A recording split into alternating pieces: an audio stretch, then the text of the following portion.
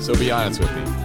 If you had the ability to see through eyes of animals, how much would you use that power to just perv on fucking like women changing? I know where this is going. Yeah. We had this conversation a little bit. Nobody who's looks out the window, sees a bird, and it's like, I better stop, and just keep going. I guess Right? it depends how deep the eye contact is with that bird.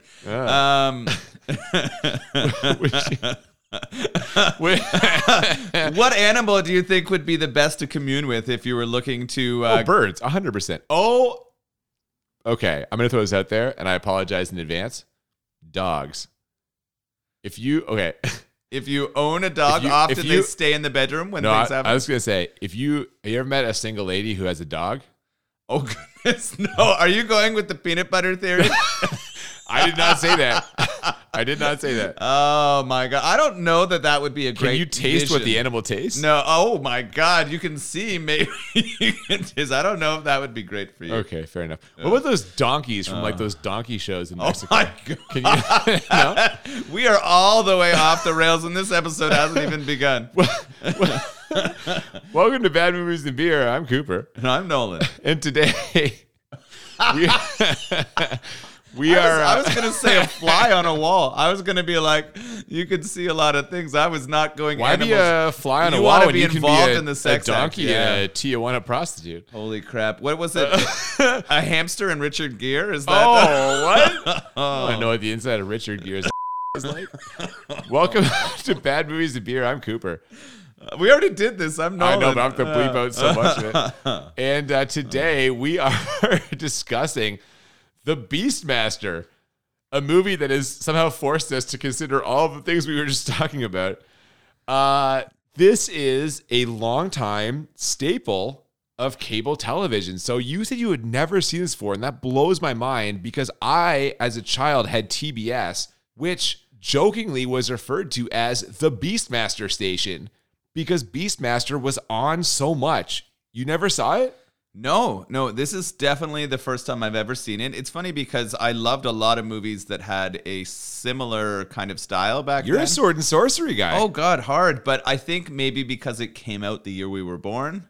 Yeah, but it was on. I guess it was around and on. I probably wasn't watching TBS until I was in my, I don't know, almost early teens or later in my single digit years. So I guess it was probably not on that often at that point. TBS was one, and apparently HBO was the other one. I think it was Dennis Miller, someone who we're going to see in an episode coming up soon, had a joke. HBO stood for Hey Beastmaster's on. Like they were both on. It was a staple. It was a That's cable hilarious. TV staple. Yeah. And so this all seems new to me. I don't know. I can see why you might play this. There's a lot of scenes that might grab people and make them want to stick around and watch it, but Yeah. Yeah. Oh, dude, I mentioned when I, as a kid, would flip through channels, I would see this on. I'd be like, what the fuck is happening here? There's sword fights, there's explosions. There's shockingly a low amount of blood. There's no blood in this. yeah, no, it's fairly tame in terms of what it would get a rating for, I think. I didn't look at it, but it would definitely probably be a PG-13 kind of thing here. I mean, there's a little nudity, but just a little. Probably less than there could have or should have been. Well, yeah, of course. I mean, here I am talking about using animal powers to Yeah. fucking spy on the living. More than spy.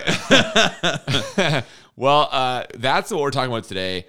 Just a legendary movie, one that got the Vinegar Syndrome VSU treatment, like their kind of deluxe packaging here. And again, we've had so many Vinegar Syndrome movies already. What a great, great company for physical media releases. Here we are again. I know. They brought a lot of great stuff to us. You are a frequent purchaser from their catalog for sure. And Big time, yeah. It's made a great amount of fun for our podcast, for definitely. What does the VSU stand for? Vinegar Syndrome Ultra. Ooh. Yeah. So we got the ultras today. That's like ribbed for her pleasure kind This of is stuff. exactly. This is just a fantastic physical media release. Can't say enough good things about Vinegar Syndrome. Like you mentioned, they are kind of they're an unofficial favorite of our podcast. We love you, Vinegar Syndrome. We do, absolutely. And we're also hopefully going to love the beer we're having today. What are we drinking today? Which day are we going to drink this beer? Today. Okay. Lots of beers out there that have connections to animals, but we thought this would be a really fun one to try. It's called Little Beast Brewing Company. Yeah. So right connection here with our Beastmaster. And they have a lot of great selection on there and so many we could have chosen from. But We've picked one called Pinion, we think, or Pinion? I don't know. Pinion. It's a cool art on here of a hawk sort of flying down into flames in action, which connected really closely to one of the animals that our Beastmaster in the movie sees through its eyes and has it fight for him. He's got a hawk. Yeah. And apparently, pinion, this word means that's something to do with like the bird's wingspan. So there's a connection there as well. Good for the hawk connection. Nice. So this is a 5.5% pale ale. I'm really looking forward to trying this one. We have been drinking a whole bunch of mix of stuff this season. Yeah. Not a ton of pale ales though. So I'm excited. This is probably my favorite style of beer. So yeah, we had an extra pale ale a couple weeks ago. Last week we had the sour smoothie, which is like barely even a beer. This, I'm okay with pale ales. IPAs, no. Pale ales, I'm okay with. Well, hopefully this will be good. Let's see if we give it a try. Yeah, Little Beast. No, not yet. Little Beast, I just want to give a shout out to them. Little Beast Brewery, I haven't been, but I've heard really good things about. Apparently they have a bunch of space where they have picnic tables and board games, and lots of food companies come in and serve people. So cool, man. If you're ever in the Whitby area, you get a chance to visit them. I think it's worth a stop by for sure. Nice. Well, what do you say we crack these open and find out what this is all about? I love it. Let's do it. This part killed me. The movie starts, before we see anything, with the production company, Leisure Investment Company presents The Beastmaster. What the fuck is this? Oh, that sounds great. It makes me think about Leisure Suit Larry. I'm thinking this is going to get... Oh, my God. Yeah, over the board right away here, but... It takes a little while. It gets overboard a little bit later. Yeah. But yeah, man, The Beastmaster, we get some epic music while the credits play over some frozen images of beasts, a panther, a hawk, which will end up being his two greatest allies. No ferrets, though, in the credits. I guess ferrets aren't sexy enough to make the credits. I mean, they're no panther or hawk for sure. From there, we open with three cloaked figures walking towards what is clearly a model of a temple. We also see three semi-nude women grinding up against a cauldron. Yeah, this starts out a little bit hot.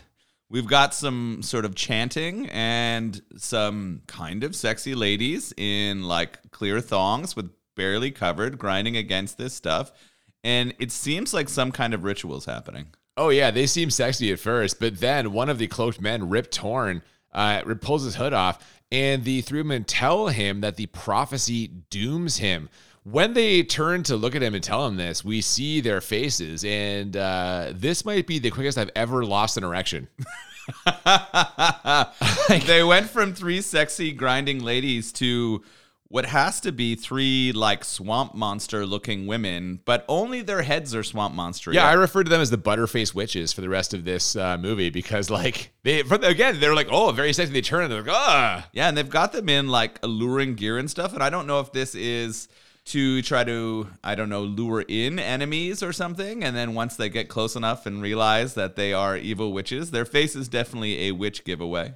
Oh my God, big time. Now, the king of the area suddenly enters and he banishes Rip Torn from the kingdom. You are banished for life. In Arak, no one will remember your name. Go practice your heathen religion in the outlands with the barbarian Johns. See, apparently, Rip Torn was going to do a sacrifice of an unborn child that may or may not belong to the king. It does belong to the king. Yep. As he's escorted out, Rip Torn makes deep eye contact with a mysterious villager. And moments later, we see that same mysterious villager breaking into the home of the king and the child's mother and pouring some neon blue on their fucking necks, which I guess like kills the mother and somehow puts the baby in a cow. What the fuck is going on here? Yeah, I think this liquid was used to somehow incapacitate them, make it so they couldn't fight, and then she used her magic to transfer the baby from inside the mother to inside of a cow. Yeah, we have a clearly pregnant human belly, and then all of a sudden something happens. Now you see the cow's like belly kind of expands, and the baby's in there, and the woman's belly is like shrunken. It's really strange. But what I'm going to say for pre-CG, this actually looks pretty good. Like they do it in terms of the stomach, right? Yeah. The magic I think you meant in itself terms of the neon neon blue. shit is garbage. Yeah. I didn't think it looked that bad. At least it wasn't like fucking animation like the fucking stuff in the Dungeon Master way back in our first season. It's a good reference though. This has a similar vibe to the Dungeon Master movies for sure. Not quite. It makes way more sense. Plot. Yeah, it makes way more sense. Yeah, but. Yeah.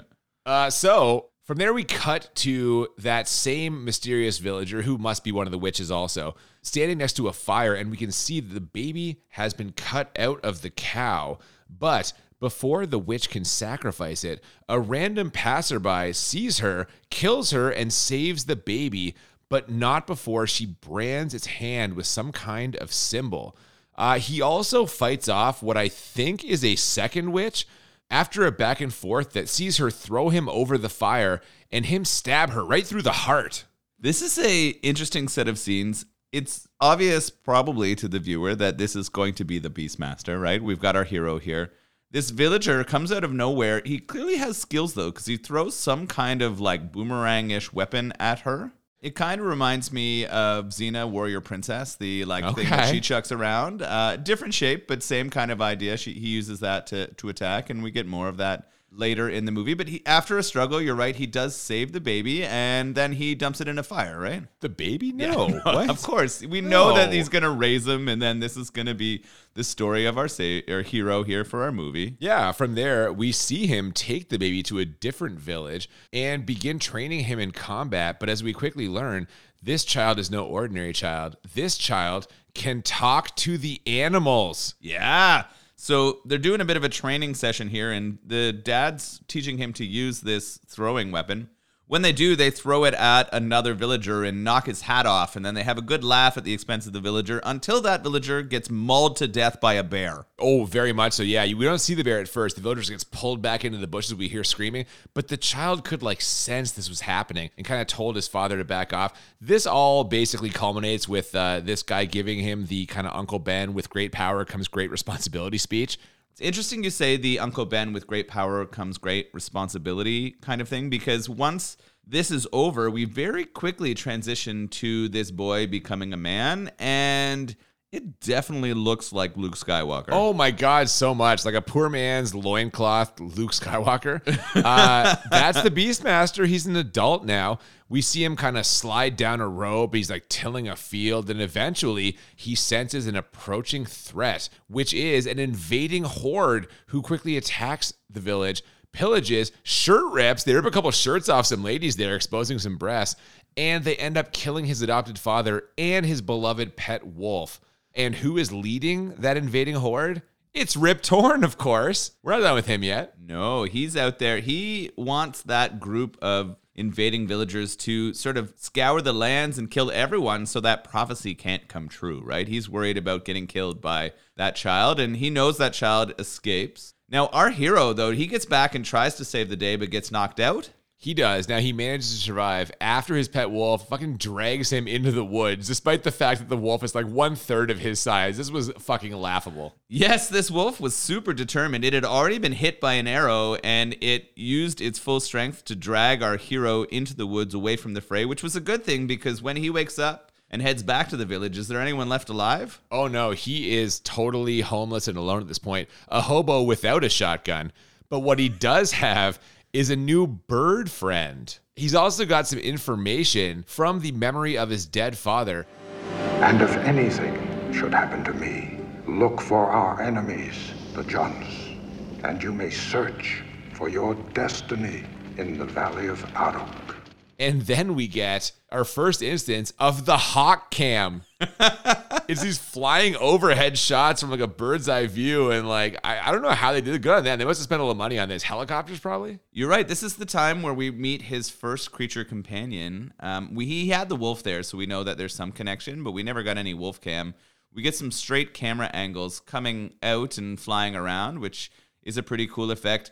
One of the things about this movie so far that I was impressed with was kind of the scenery and setting that they set in. There's some really cool spaces and backgrounds. They chose a great place to have you would say this is a future or post-reality kind of sword and sorcery, right? There's no evidence of modern life in any of the things they visit. Oh no, I think what you're saying is there are clearly some models in this, but it's the location of where they shot. Yeah, I agree. It's mountainy and deserty. They do a good job with the set building in terms of making it feel like it's appropriate and in time appropriate too. The models are well done, but clearly models, right? That's something that just doesn't age well over time. You could do a really good job with computers now that someone probably spent a fucking year building those models to make them look cool. I agree, but then if they did it nowadays, they also wouldn't have shot in those locations. They would have had clearly a green screen. It would have been like whatever. So in a weird way, I'm almost better with them having the models of the temple and whatever else in the village in order for them to actually shoot on location for the up close stuff. So that's just me though. I have a personal preference, obviously. That's fair. You would have like really taken back if that like scene at the end wasn't on a mountain, right? Like that was just weird. We'll leave. Don't spoil it. We'll get that. Now, speaking of sexy things, we get some gratuitous muscle shots of him exercising with a big stick on a cliff. This is where we also find out that he speaks Hawk, apparently. At one point, the Hawk's flying by and he just fucking like caws at it. and then the Hawk responds.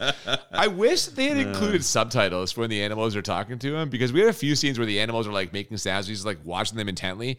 I feel like subtitles would have made it even more hilarious, but they weren't trying to be funny, I guess. No, I like that they didn't. It leaves it up to your imagination. They let you feel like they are really communicating. It would have made it more laughable if someone had. Oh, big time. Yeah. We also see him working a new sword. He finds a sword in the wreckage of his village, so he's got that as well. From there, we get a visit from two ferrets who steal his belt and cause him to hilariously fall into quicksand. Luckily, he's able to talk to the ferrets, and he convinces them to chew through a branch so that he can pull himself out. He then decides to name them Kodo and Podo and carry them around in a sack. This is a strangely dramatic scene. The funniest part was when he chased after them and nearly fell headfirst down this like cliff edge. Yeah. He slides down. He does land in this quicksand. This is a patented movie quicksand, which doesn't really exist in real life, but is fun for film. And that set their relationship up for the rest of the movie, right? These were his good pals. He calls them his thieves, right? His sort of smart creature animals that'll help him outfox others. So they're with him, and he's got his first. Well, I guess the Hawk is already his animal buddy, but he's got another set of animal buddies to help him. He calls out. them his little ones also. Yes. My little ones. Yeah. That's a little creepy. Very protective of them. That's not the creepiest thing in this movie by a hot mile, I'll tell you that right now. So after this happens, we see that not only can he talk to animals, he can also see what they see, as a bit of the Hawk vision leads to a panther who's in danger. And by panther, I mean what is clearly a painted tiger. This is not a panther's body or face shape. It's a tiger that's been painted black, right? Yeah, why did they bother with this? Why couldn't they have just left it a striped tiger? We both called this right away. Give him a fucking tiger to be a panther. Yeah. Maybe they're like, oh, tigers aren't indigenous to this region. Who the fuck gives a shit? This is a made-up place. So tigers wouldn't be from that area. Who cares? Nothing is from this area. It's completely made up. Yeah. They created their own world. Yeah, it was hard because it's clear that they painted a tiger all black. And then later in the movie, especially when the tiger was near water, you would get scenes where you could clearly see its stripes. So this was a funny choice. But so he gets the vision of this tiger in trouble. And of course, he's going to jump into action. So his hawk and his ferrets and himself head over to see what's happening. But before he can rescue this panther, he gets jumped, which starts a whole action scene. This is the scene that I realized kind of what we were in for here, as this action is just ridiculous. They try to cover it up with certain camera angles and editing, but it is very clear that they are not really hitting each other with these swords. In a way, the editing and like the attempt by them to kind of clean this up actually makes it worse. It's like more noticeable. Yes, it was definitely that way. I felt it was very choreographed, right? Most of the action, everyone knew where they were supposed to be, but there was a lot of good like flipping over each other's backs and like swords in the right places and those kind of things as they went through. But again, no blood, which is so strange. He kills like 3 dudes with swords and there's not even a drop of blood, which has to be a rating thing, right? I think so, or they couldn't do it in a realistic way, so it's better not to do it at all. Oh, right. Because the rest of them doing this movie is so realistic. They had to really be concerned about that. Come on. I know, but it looks so bad when the blood looks super fake. It's that bright red. Yeah, when instead of like, I would rather it be this way and not have an attempt at blood if it was going to be shit than to add it in there and have the shit blood effects, right? Well, fair enough. Congratulations, Leisure Investment Company. Noel's on board with your decision here. He's gained a new friend in this process now. He's got the panther / tiger. And in the next scene, he finds a couple of topless ladies, one of whom is former Bond girl and Donna's mom from that 70s show, Tanya Roberts. That's the only nudity in the whole movie besides the sheriffs in that village raid earlier. Yeah, I know. And it happens way too early, right? There was so much opportunity for more. You were outraged that this is all we got. I wasn't outraged. I was surprised. I was legit surprised. It's weird, though, because it's a funny transition, right? We go from a fight and him sort of having his full animal crew immediately into women bathing under a waterfall. It gets a little bit like schemy and creepy here. Oh, yeah, big time. You mean when he saves her life from a certain vicious panther that is threatening her? I'm just like air quoting everything because he sends the panther to like basically put her in danger so he can save her from the panther and be like, well, I saved your life. How about you me? That's essentially what happened. You owe me your life, but I'll accept this as payment. Yeah, so he has his team, and the first thing he decides to do with it is like sexually assault a woman. Well, now hang on. I would more describe it as sexually entrapping a woman. He doesn't actually assault her, although he does kind of force her down and get on top. Too, and climbs on top of her. There's no genitals get exposed though. He isn't touching any like erogenous zones. He's threatening it. Listen, it's not a good look, but I feel like it's not as bad as you reacted immediately because you're the fucking chief of the PC police. You were just like right away. I was hoping for some great consensual touching, but that's clearly not what this was at this time. That will come later after we find out that they're cousins. So, yeah. Anyway, he tells her she can pay him back with that ass, but she says no dice. As it turns out, she's a slave in the nearby kingdom and has to get back. Gee, I wonder if the person enslaving her will end up being Rip Torn. What do you think? Yeah, who could possibly be enslaving everybody and keeping them captive? Yeah, I have no idea. They didn't foreshadow this at all. There is a lot of convenient connections between story and people in this, for sure. Yeah, for sure. Yeah, definitely. He decides to follow her, and he finds a strange tree with these luminous hanging globes. They kind of look like lit up scrotums. There's a. I'm serious.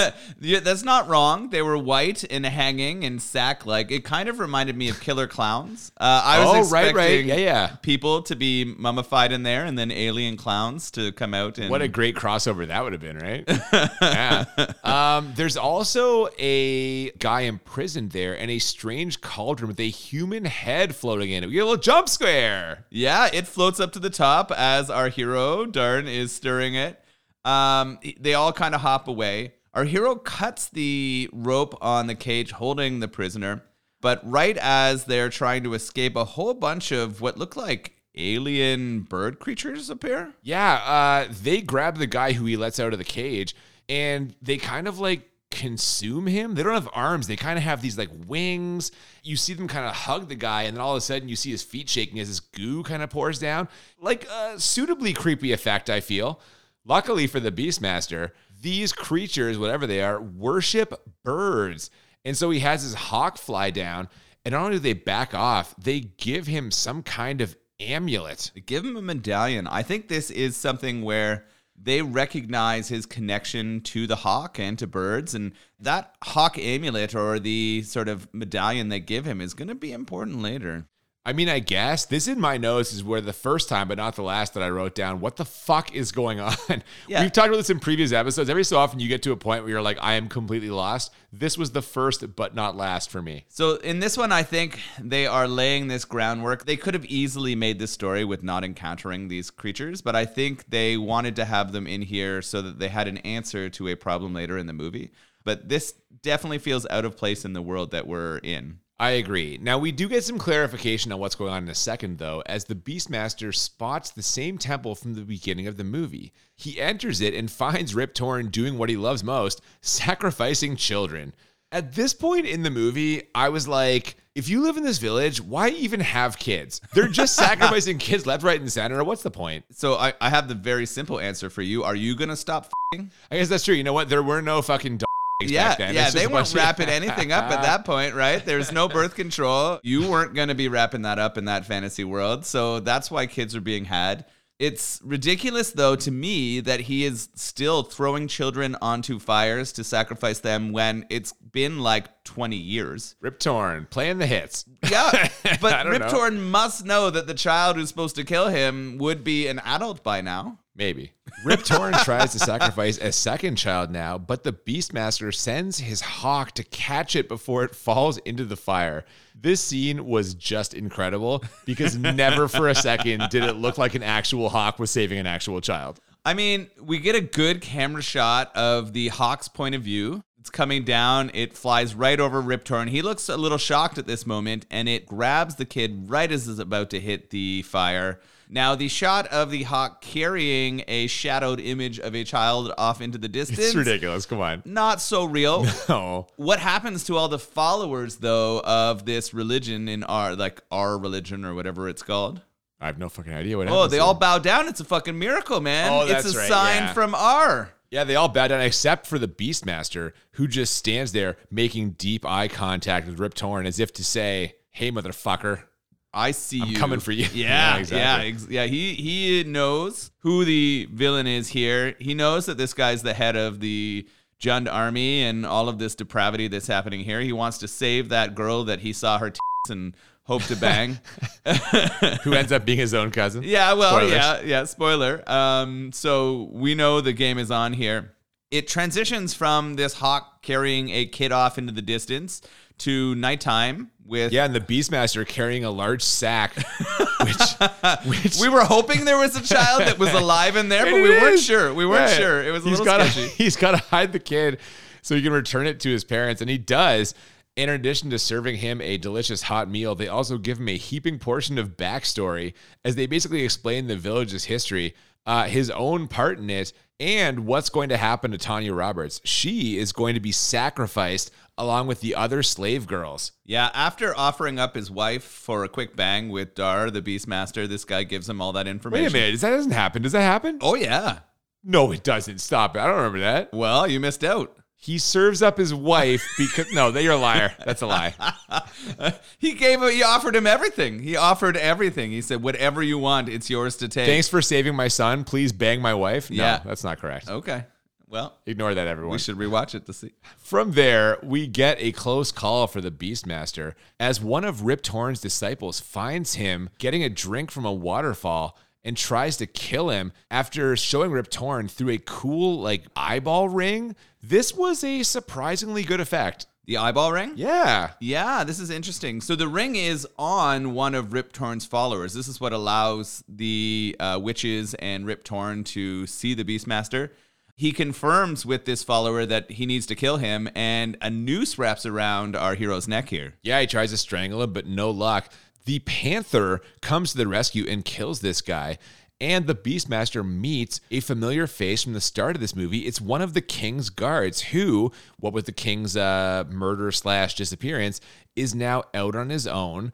And it turns out they're both heading to the same place, the Temple of R. So we've got ourselves an old-fashioned team-up. Yeah. So he's already gathered the beast to help him on his adventure. He walks away with that creepy ring, though. That's in tow with his ferrets, which will come back later. And he makes some new partners. Seth, I think, is this guard's name. And then there's also a younger boy with Seth called Tar. I thought it was Tall. Tall. Yes, you're right, Tall. So Towel? I think it's Tal. It's never really clear how they met or why they're together. Well, we do find out that Tal is the king's son. So One of. Yeah, one of. So apparently the king, he likes to get around. apparently. We talked about no Jimmy hats in this day. We King know goes that on a yeah, world, King and goes on a it's- world tour. Yeah, the king's been laying seed everywhere. These are just two that we know. These are just the two children we know. We know Yeah. royalty does not hold back. So they come into the picture when they save our panther/tiger, right? It was captured into a pit and It's trapped. Yeah, they put a log down there and it climbs up the log. Yeah. Because apparently tigers are excellent tree climbers. that is true. Yeah, I didn't know Yeah, that. yeah. And Are panthers excellent tree yes, climbers? they both Okay. are actually. But, so they now have more friends. His party is growing, and they're going to work together to sort of fight this evil empire. And they're headed off to go save, in fact, the same woman. It sounds like they're all interested in saving the same person. Oh, well, luckily for them, the Beastmaster's hawk vision tips him off to where Tanya Roberts is. So they're off to save her after much preparation, which apparently means them making a raft complete with carved ornamental dragon heads. This raft is so interesting. Did they just make this now? No, so I think they make a raft, but the thing you're referring to was the bridge they use to get across No. The raft has the carved Does whatever. it? Yeah. Yes, so 100%. They spent a lot of time, I guess, carving this out. Maybe one of them is a tremendous carpenter. We got to know. save her. Let's spend fucking 8 weeks carving this intricate raft. Either way, they immediately rescue her. She convinces the Beastmaster to help the other slave girls by basically offering to let him put it wherever he wants. And there's a big makeout scene here. She makes out with him on the raft in front of her cousin. The little kid. Yeah. But she's also the Beastmaster's cousin. We don't know that yet. Yeah, though. but yeah. There is a funny moment here where the kid is like, I think he's gonna help us. I have a feeling he might. as he steers the raft with his giant erection. They do insinuate the oar of the raft to be a dick, and It's very phallic. They enlist the help of that kid's father from earlier, the one they were going to fucking kill in the fire. he's kind of bumbling, but Yeah. he's able to help them secure entrance into the castle. So they're trying to Yeah, where the Beastmaster has to like shimmy past some leather spike monsters with glowing eyes. They're the Death Guards, which I think is a pretty good band name. These Death Guards are full S&M. Big time, yeah. They've got large leather cod pieces that are covered in spikes. That and they're then- wearing underneath their leather assless chaps. Yeah. Yeah. So Which they're- are also spiked. They're ready to go in any kind of sexual dungeon scenario. Apparently, they're created by like melting their brain with some weird green gooey liquid. Yeah, we see this. They hold them down and they drop like a neon green leech into their ears, like Wrath of Khan style. You ever see Star Trek II Wrath of Khan? Absolutely. They get control of their minds by dropping those creatures in the ear. Those weren't neon green, but it's very similar. Yeah, thing. you're right. That's one of the best soundtracks in a movie ever. They have a Wrath of Khan? Yes, fantastically done. Actually studied it in a like course on movies and soundtracks. Oh, I guess. Yeah. I'll take your word for it. You are a big fucking movie soundtrack guy for some reason. Well, you're saying that like it's a bad thing. It's surprising to me always. The Beastmaster, that is, the Beastmaster has his ferret steal some keys, and they make their way further into the castle where they find the king. He's not dead after all. He's been blinded though. Well, he's been blinded, and just then, Rip Torn appears with another one of those butterface witches, and she tries to kill the Beastmaster, but thanks to some more help from that panther, the Beastmaster is able to split her open from stomach to Yeah. So You this- tipped me off to this. I didn't notice it, but he cuts her right down the center. Yeah, this is an interesting scene. So they make their way into the castle. They fight through those weird sort of S&M guards. They find the jail cell where the king, both the Beastmaster and Tal's father is, and they're caught. Now, this witch kind of blinds our Beastmaster. She uses some kind of magic spell, but he uses the vision from the tiger. Yeah, to be you can able see to where she figure is. it is Yeah, above. that's And a this good- is kind that's of a funny. good You're moment. right. He plunges it right into her torso and drags it all the way down. Right down Main Street. Yeah, it's going to be a lot looser in there than an Oh, average. come yeah. on, man. So we transition from him slitting that witch right where it counts, That's a terrible expression. and we see our sort of evil villain escape. Right, Rip Torn gets out of there. Oh, he does. And speaking of getting away, we've been cutting back and forth the scenes of the two ferrets being chased by one of the Death Guards. And although the Beastmaster and the King and Tanya Roberts are on the cusp of escaping, and they clearly don't need these keys anyway, the Beastmaster decides he can't leave his little ones behind. Luckily, they arrive right on time, not to help, obviously, as they're already basically out of there, but just to not get killed by the Death Guard. And the Beastmaster scoops them up and makes his escape with Tanya Roberts, which involves rappelling down the side of a mountain. One small problem, though, that Death Guard splits the rope they're using, and they fall right into a giant cart of hay. Yeah, that father from before, the one who its child was saved, is there right in the nick of time with that cart of hay. Did you notice something about our change for our female star here? No, what about it? All of a sudden in this scene, her outfit changed. Like I didn't see that at all. Yeah, she went from wearing very similar colored. It's all sort of beiges, but like the slave gear to almost like warrior outfit. And they even mentioned that she was a warrior. I did notice that. I did notice where the stripes of the tiger are clearly visible in the panther in some scenes, like in the face. They don't do a good job of masking the stripes in the face. That was very clear that was not a panther. Yeah, this definitely happening a lot at this point in the movie. This is where I think the animal probably just got wet. Right? Like it either had drinks or there was a lot of water in that area and it just started to come off where its sort of face was. Something happened. Either way, it was very obvious. I didn't notice the wardrobe change though.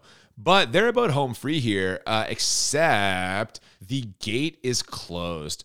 So the Beastmaster gets the Hawk to fly the ferrets to a place where they can chew through some rope to release a counterweight and open the gate, which they do after biting a guard's dick.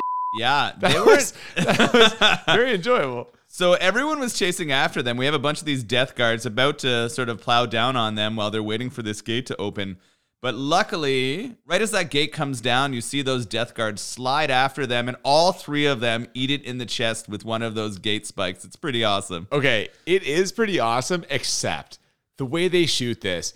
Those guys slide and they stop and they clearly move themselves into position for the gate to plunge through. Like it's a very clear thing. Yeah. Better editing would have sussed that out, but yeah. I mean, it's a cool death, but again, it would have been very obvious. If you slowed it down, you would see all of this very, very clearly. It was pretty Big funny. time. Yeah. But I liked the choice. I thought it was funny that they had it kill all three of these sort of monsters that were created. I thought for a minute maybe because they were like animals now that our Beastmaster would be able to control these death monsters. Yeah, I remember you mentioned that. We saw how Yeah. they're made because they refer to them as like no longer being human, and so it didn't work out though. Didn't work out that way. No. So they're out now, but Rip Torn is still out there. So they need to go get him, but first they need a plan. And the old man, the king, he's got one. Unfortunately, the first part of that plan includes denouncing the Beastmaster. He is a freak. The freak who speaks to animals. But Father, I need no coward by my side! Yeah, he calls him a freak and sends tells him him to away. get out of there. He doesn't That's your own care. son, man. He doesn't know that at the time. Wait till he tries to f his own cousin, then send him out of the kingdom. That's fair. This is the point where the king is trying to do his best Charleston Heston impression. He just sort of goes off on this rant and really lays into the Beastmaster, but also into the people. They find out some information that their plan to go storm the gates has been found out because of that creepy ring. Well, yeah. Also, unfortunately, that fucking kid, who I guess is also the king's son, he's the heir to the throne, he's wearing the eyeball ring and he's asleep and it opens up and now fucking Rip Torn can see this whole plan, so they know. And like to his credit, Seth, the fucking main guard Seth, guy. yeah. The black guy. Yes, he Seth tries spots to change this. his mind. He sees this. Yeah. He stops the ring. He actually pokes out the eye, and then we see one of those you would have sex with witches lose an eyeball. Come on, man. It's too late though. The king goes ahead with his plan. They ignore Seth's instructions. They all get captured and they're fucked. So it's now up to the Beastmaster to save the day, just as we knew it would be. If you were the Beastmaster, what would you have felt like at this point? He's already walked off and been in tears. We had some dramatic music and some tears running down his face. His dad didn't want him. Would you just be like, well, fuck these guys? Or would you go and respond? Because you want to save Tanya Roberts. He needed to get his cousin Yeah, you can't f your own cousin if she's dead. Yeah, Well, I okay. mean, you can, but it's significantly less appealing. It's a little less warm. God damn it. He rides into town just in the nick of time as they're about to sacrifice Tanya Roberts. The ferrets free his friends, and he sword fights his way up the temple steps. He quickly dispatches the guards and stabs Rip Torn in the chest, but not before Rip Torn kills the king. Good riddance. That guy was a dick. I mean, he threw his own son away. Yeah, he was fucking plowing everybody. His son who was there to save him, he tosses him away because he can speak to animals. Who cares about that king? The new king is here, Tao. But wait, Rip Torn is still alive, and he approaches from behind to stab the Beastmaster, but one of the ferrets bravely sacrifices itself, jumping on Rip Torn's neck, biting it, and causing him to fall into the very fires he tried to throw that kid into earlier. Yes, Rip Torn gets sacrificed on his own sacrificial fire, which is kind of great. That pyre, he goes up. Unfortunately, one of our two ferret friends is gone as well. Yeah. There's a sad moment there. Fucking Kobo or Pogo or whatever the fuck they were. You don't seem so sad about this.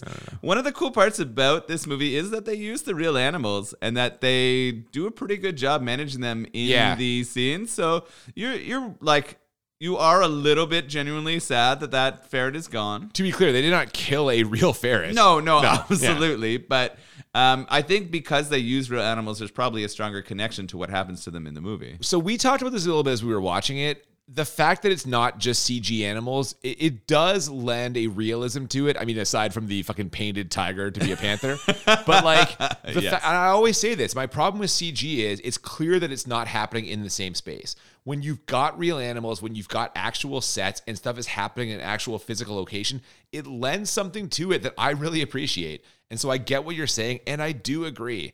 And at this point, what with Rip Torn being dead, to me, it really feels like the movie should be over, but it's not. They didn't win yet because what's still out there? What is that last thing standing in their way of happiness and cousin f***ing? That fucking invasive horde army, the what are they called? The Juns. They show up and we get another 10 minutes of sword and sorcery battle that personally I didn't need. Yeah, this is interesting. They do sort of a gearing up montage of sorts. They are preparing this town for the invasion of the Juns. They hide the moat that's usually around and remove the bridge so that the Juns will ride their horses into water. They also have this trap set where they intend to run out with some flames and explode all of those animals that get caught in the water. This is kind of interesting because the people who were sent to do it all take an arrow. And so the new king, including I was going to say, the kid takes one. He picks up that torch ready to go save the day himself and eats an arrow, only for the Beastmaster to come out there and light a guy on fire and kick him into the river. That explosion is massive. We get a giant explosion. I think accidentally big. We were debating whether it was real because part of the set catches on fire. Yeah. Is that on purpose? No, and flames are all over the actors and actresses. I think this was one where they put too much fuel into the water that they explode because... You mean to tell me that the crack team at Leisure Investment Company didn't properly weight this explosion? Hang on a second here. Absolutely not. Yeah. This felt like a leisure company style explosion. All right, fair enough. They definitely didn't measure out how much to throw down there. Yeah. And I would put money on the fact that this was a lot bigger than they thought it was going to be. Fair enough. It's a pretty cool shot. Like, I like the way that this happens. You're right that it's not necessary, but what we're building here is the sort of final last gap. This is the last thing that they have to get over, and things start looking bad for our heroes. Despite their plan working pretty well, the Jund army is too large and they get surrounded. We have a little bit of a battle now between our Beastmaster and the leader of the Jund army, the one who killed his father. How's that go? Yeah, they're in trouble here, but the Beastmaster does manage to defeat the leader and kill him. And just then, with the rest of the army closing in, those weird bird-worshipping creatures from before show up. I guess like the hawk took the amulet to them or something. It's not totally clear. It is clear. The Beastmaster gives the hawk the amulet to go get them. Right, but why did that mean they would be summoned and appear? I don't know. Whatever. The Beastmaster knew this. There was a pledge of allegiance when that sort of necklace was given. We knew this was why that scene was at the start, right? But what happens is the bird army shows up and they very quickly wipe out the Juns. Well, yeah, all I know is that hawk traveled a very far distance very quickly, and so did those bird creatures. But yes, this whole thing is cool, except for the part where you can clearly tell that these creatures are just humans in masks. They did too many close-ups on the face. It's cool, except for one close-up.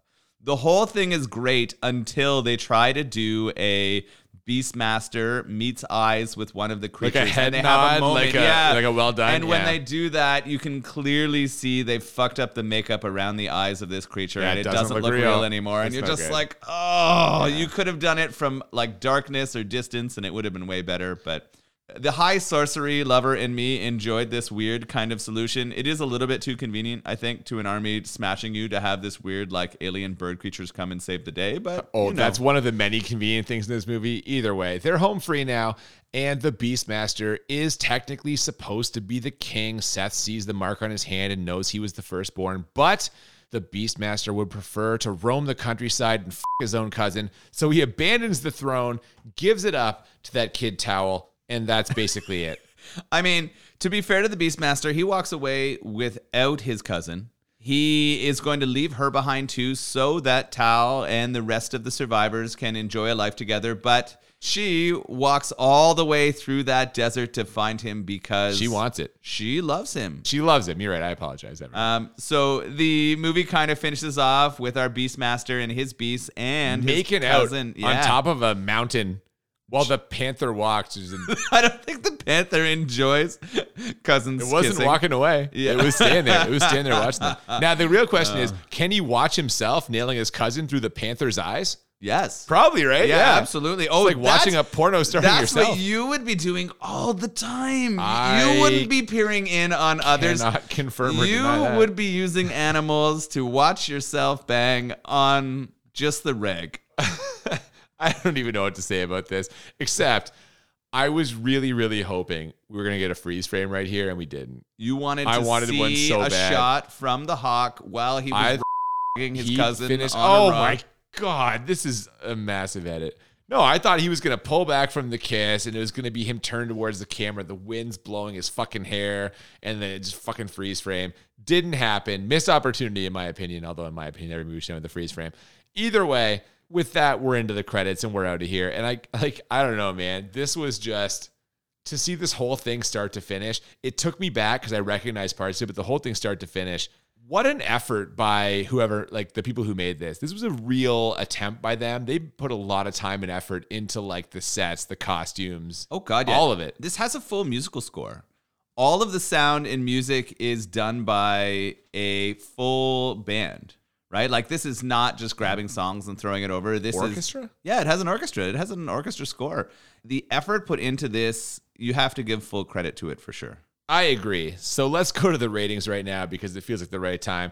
The way we always do this, we rank it on a scale of 1 to 10 2 times. Once for how bad it is, once for how enjoyable it is. And the goal is to find movies that are 10 out of 10 on both scales, or as we call it, the Crit 20.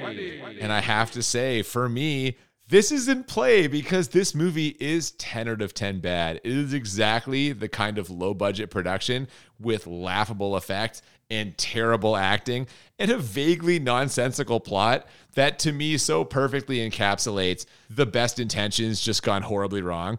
Like this was clearly the dude who plays the Beastmaster sucks. Also, we put that out there. Like He's got a very fit body. yeah, but he's much like those witches. He's got a butter face.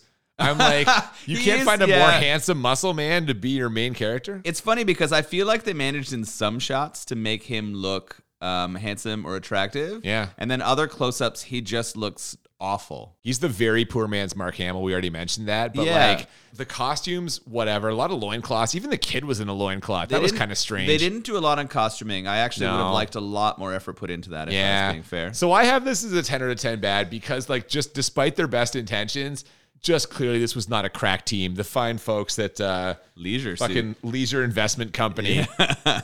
Best intentions didn't hit the nail on the head. That's my opinion. 10 bad. What do you think? So in my notes, I wrote down bad acting, budget, bad acting. I actually forgot I had written it as one. Bad So acting. it actually showed up on both 1 and 3. Yeah. There was nobody carrying any load in terms of performance in this one.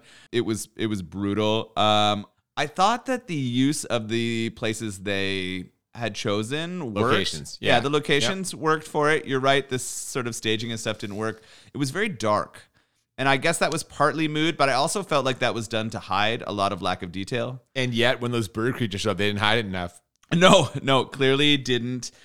With all that being said, I also rated it a 10 bad. There you go. Yeah, So it's possible. It is one of those movies that is you can't go anywhere else from it, right? Looking back on Yeah. it doesn't hold anything that would make you feel like it wasn't a 10 bad movie. Now, that didn't mean it wasn't enjoyable. But how enjoyable was it? Because we all know you have a massive hard-on for sword and sorcery stuff. We talked about this in season 1 with Conan the Destroyer. Yeah. We talked about it in Flash Gordon earlier this season. Yeah. Where you handed out your first and so far only Crit 20. It's so true. It's in play. How enjoyable did you find the Beastmaster? I enjoyed myself. I liked the music. I thought it was great that it had a score and an orchestra did it. I liked the mood they created. I liked the kind of world and the vision they had for it, I guess. If that's, They had a if that's a vision. better word. They They had had a a plan, vision, yeah. and they committed to it. Did it always make sense? No. Were there things in it that were baffling, like those weird bird people? Absolutely. Why they chose to make them cousins seems like a strange choice It's so too. odd. There's no reason for that. She could have been anyone. She could have been anyone in the kingdom. I feel to like make the them cousins writer is a strange choice. had a strange like feeling about their cousins, and they were This is trying to this justify is a great it. theory of yours. We heard about this Yeah. in Blame It on Rio. Yeah, You yeah. love putting the heat on the writer. Yeah. Oh yeah. Maybe the writer had some weird sexual thing. You know, Yeah. it has to be. There's no other reason to make that choice. Why would you try to justify something like this if you weren't dealing with it yourself, right? Oh my God. So that's what I feel about that. The explosion that happened that wasn't supposed to happen, I very big. think, was Yeah. huge and kind of interesting. With all that being said, this was really close, but I gave it a 9. Ooh, It was that's so close. So close. Yeah. And I thought about throwing it down, but when I reflect back on Flash Gordon, it just didn't hit the same amount of laughs. Yeah, this was not as fun as Flash It Gordon. didn't hit No. the same amount of like bright colors and cool costuming and just absurdity that made that a pure 10 enjoyment for me. I still really enjoyed this, partly because it sucks so hard, but also because it was sword and sorcery, which I love so much. But it was too dark at times. It had some confusing stuff. It was missing a little bit more of the blood or grittiness or nudity that I was going to could have ask been if in more there, nudity right? would have pushed you to a 10. It would have right? helped. It would have helped, I think. Reflecting on Flash Gordon, I don't think there was much There's nudity in none. that. There's none. So that's not necessary for me to give something that, but I felt like it needed to be a little more adult. So that's why it ended as a 9 for me. But I definitely enjoyed watching it. I would watch it again. How about you? So I also don't have it as a 20. I had it as an 8 for enjoyment. I definitely enjoyed it for all the same reasons you did. It was ridiculous. The stuff with the animals fucking cracked me up. Like that hawk vision, that those camera shot choices were really funny to me. Good action for what it was. Again, more blood would have helped. More nudity definitely would have helped. Like what you said, you really wanted more nudity, and I agree with you. Not to the same extent, but I agree with you a little bit. Don't put that on me. No, but this was a fun, good time. Like it's just, it's one of those movies where it's clearly a B movie. I wish in hindsight I had watched this late at night. This feels like a late night movie. You're up, you're just like, what the fuck is on TV? And this is on, and you just settle in and ride it out. Yeah, this would be a hilarious one to stumble into at like midnight. Yeah. And just stay up too late, getting a little bit like you're exhausted, which makes everything funnier, right? I feel Yeah. like that could definitely be a great spot to watch this one. I have it as an 8, like I said, 1 less than you, but still very enjoyable. I will definitely watch this again, and I am so glad that I bought the Vinegar Syndrome VSU special edition of this. It was worth it. Strongly recommend. We've already sang Vinegar Syndrome's praises so many times, but if you have not ever bought a Blu-ray or 4K HD release from Vinegar Syndrome, get on that. They are great for fucking weird shit genre films, and this is a classic 80s sword and sorcery attempt, and I love the attempt. 8 bad for me, so an 18 for me and a 19 for you. Great scores. Great scores. Got to be some of our highest of the season for sure. Absolutely. We didn't mention a ton, but it was pretty impressive. The actors chilling with that tiger the whole time and going through all those moments. We did talk about that a little bit. Like, would you have been comfortable with that? I would not have been. Yeah, No. that was a lot, right? Tigers, I would not like to hang out with. They're death machines. Yeah. They're fucking walking death machines. What about this beer, Walking Death Machine? I'll be honest. When we got these beers from Little Beast, we bought a few different things, and I drank. This is the only one I have left. I drank the rest of them, and I really enjoyed some of the other stuff. This pale ale for me is a little too. I don't know if it's a little too hoppy, but there's some kind of flavor here that is like. It just to me is stiffer than a regular pale ale. I like pale ales mentioned at the beginning, but this is giving me a little kick that I'm kind of finding like tough for me. It definitely fell on the super hoppy, more savory Right? rather Yeah. than sweet side. I even got like lemon and dill out of it. I asked you. I took a sip and I'm like, there's something in this. It's almost like spicy. Yeah. And a couple of the beers I had from them were flavored. We tried a beer that was a black garlic beer from them, and the garlic was very prevalent. This, I'm like, there's something in here, not according to the ingredients, but I also got, when you said dill right away, I was like, oh, fuck yeah, that's what it is. It tastes like dill. I don't know why. And that must be the amount of hops or the type of hops they use. They definitely leaned more into that flavor. And that's definitely my preference. I would drink a ton of these. This for me is a beer that I would crush.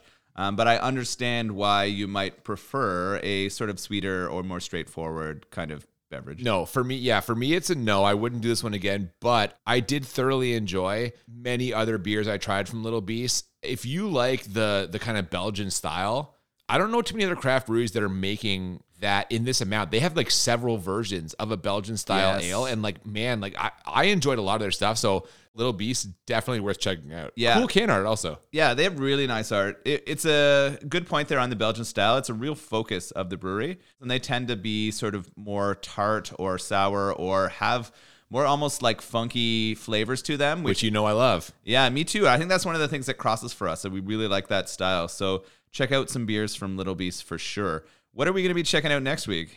Well, next week, we have an absolute classic in the 90s action genre. And I am ashamed that we have gotten this far in our podcast run without doing a movie starring Steven Seagal. No. It seems like a glaring oversight on our part. And next week, we are going to correct that oversight by watching what is probably his greatest movie. Next week, we're watching Under Siege. Oh, man. So Steven Seagal is probably the shittiest action star from the 80s and 90s for sure. I mean, it's hard to say that because there were movies that like legitimately starred Dolph Lundgren. I would take Dolph over That him. motherfucker can barely speak English. I would absolutely take Dolph over him in a moment. I'd take Stallone over him, Schwarzenegger, obviously, JCVD. Oh, God, yes. But Dolph Lundgren, I don't know, man. So I am not a fan of Seagal. It's slow, big. Slow is a great adjective to describe his lumbering performance. Although through I these have movies. seen this movie, and if I remember correctly, I did enjoy it. So we're going to have to see if that still holds up next week. Definitely. I'm looking forward to that. Before then, if you have not already, please follow us on social media at the BMB Podcast on Twitter and Instagram. We'd love to hear from you, either some feedback about our episodes, maybe some suggestions for beers or movies or combinations of both. If you want to send us an email, it's at thebmbpodcast@gmail.com. Absolutely. We always love to hear from you, and we hope you'll join us next week for Under Siege. Until then, I'm Cooper. And I'm Nolan. And we'll see you next time on Bad Movies and Beer. Keep it in the family. Oh, come on, man. The epic adventure of a new kind of hero.